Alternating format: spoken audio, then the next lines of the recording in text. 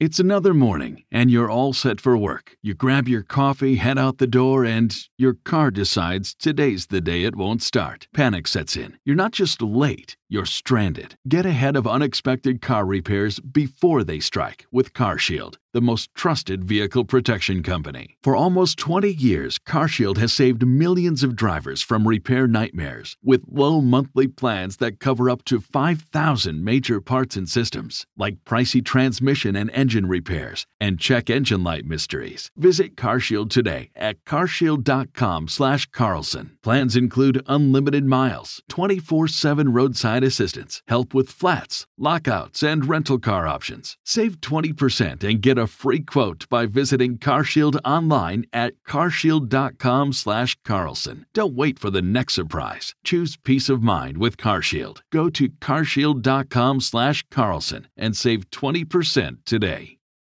So, New York Post, and I cite them quite often on this program because they're the only real media agency in town that covers local news.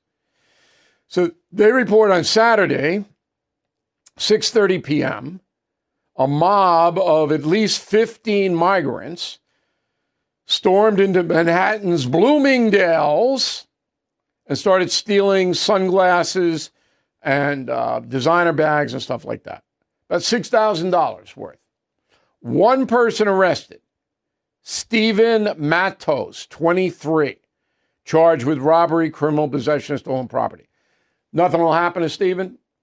Of course, no bail. I mean, it doesn't, walks right out.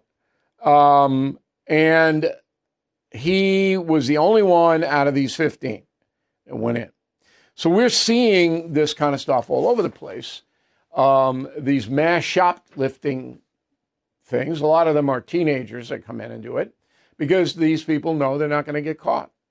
And even if they do, it's 3 or 4 hours of inconvenience and they're not going to get charged. They're not going to go, it'll be dropped or some slap on the wrist. It doesn't matter. So why not? Let's shoplift. That's what's happening. Everybody knows it.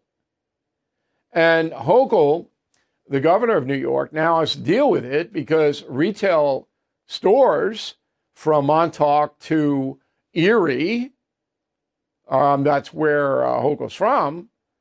That's a big ride, by the way, about 8 hours across New York State. They're all screaming, you better do something, Governor. I mean, we can't continue to do business. We have people coming in here shoplifting every day, and you're not doing anything to hurt them.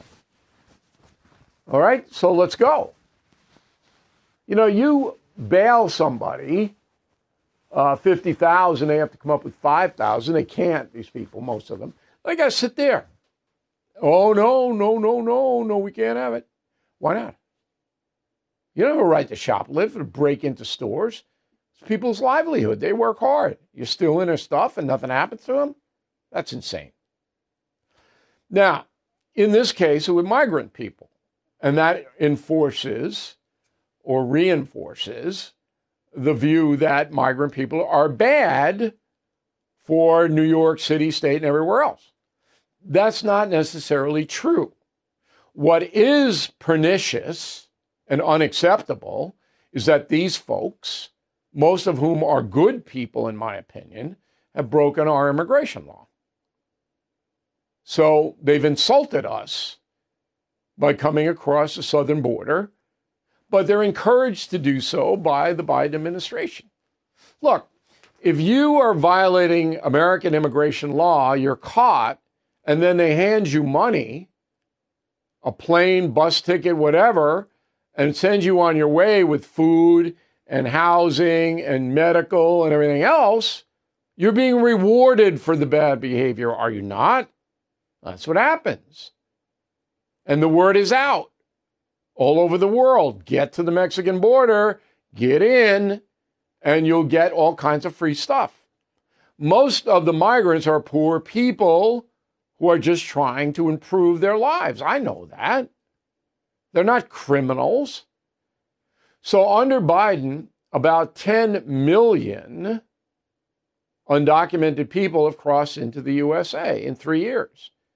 10% of them are hardcore criminals because 10% of every group is that way. Every group in the world 10% are criminals. Sometimes more, depending on the environment, but the bare minimum is 10. So we got 1 million new criminals running around this country, thanks to Joe Biden. That's true. But most of the migrants are God-fearing, hardworking people. I feel bad for them. But you just can't let everybody in. Sanctuary city people. I got some interesting polling on this, and it's also the first anniversary of Biden's one and only visit to the southern border. Remember, he spent 4 hours in El Paso and split out of there, never to return. I'm Mike Slater from the podcast Politics by Faith. This is a crazy time in our country. It's stressful, a lot of anxiety, and it's going to get worse. And I realized that one of the things that helps me take away the stress is realizing that there's nothing new under the sun. So on this podcast, we take the news of the day and we run it through the Bible and other periods in history to realize that we've been through this before and we can rise above again. Politics by Faith, anywhere you listen to the podcast. Politics by Faith.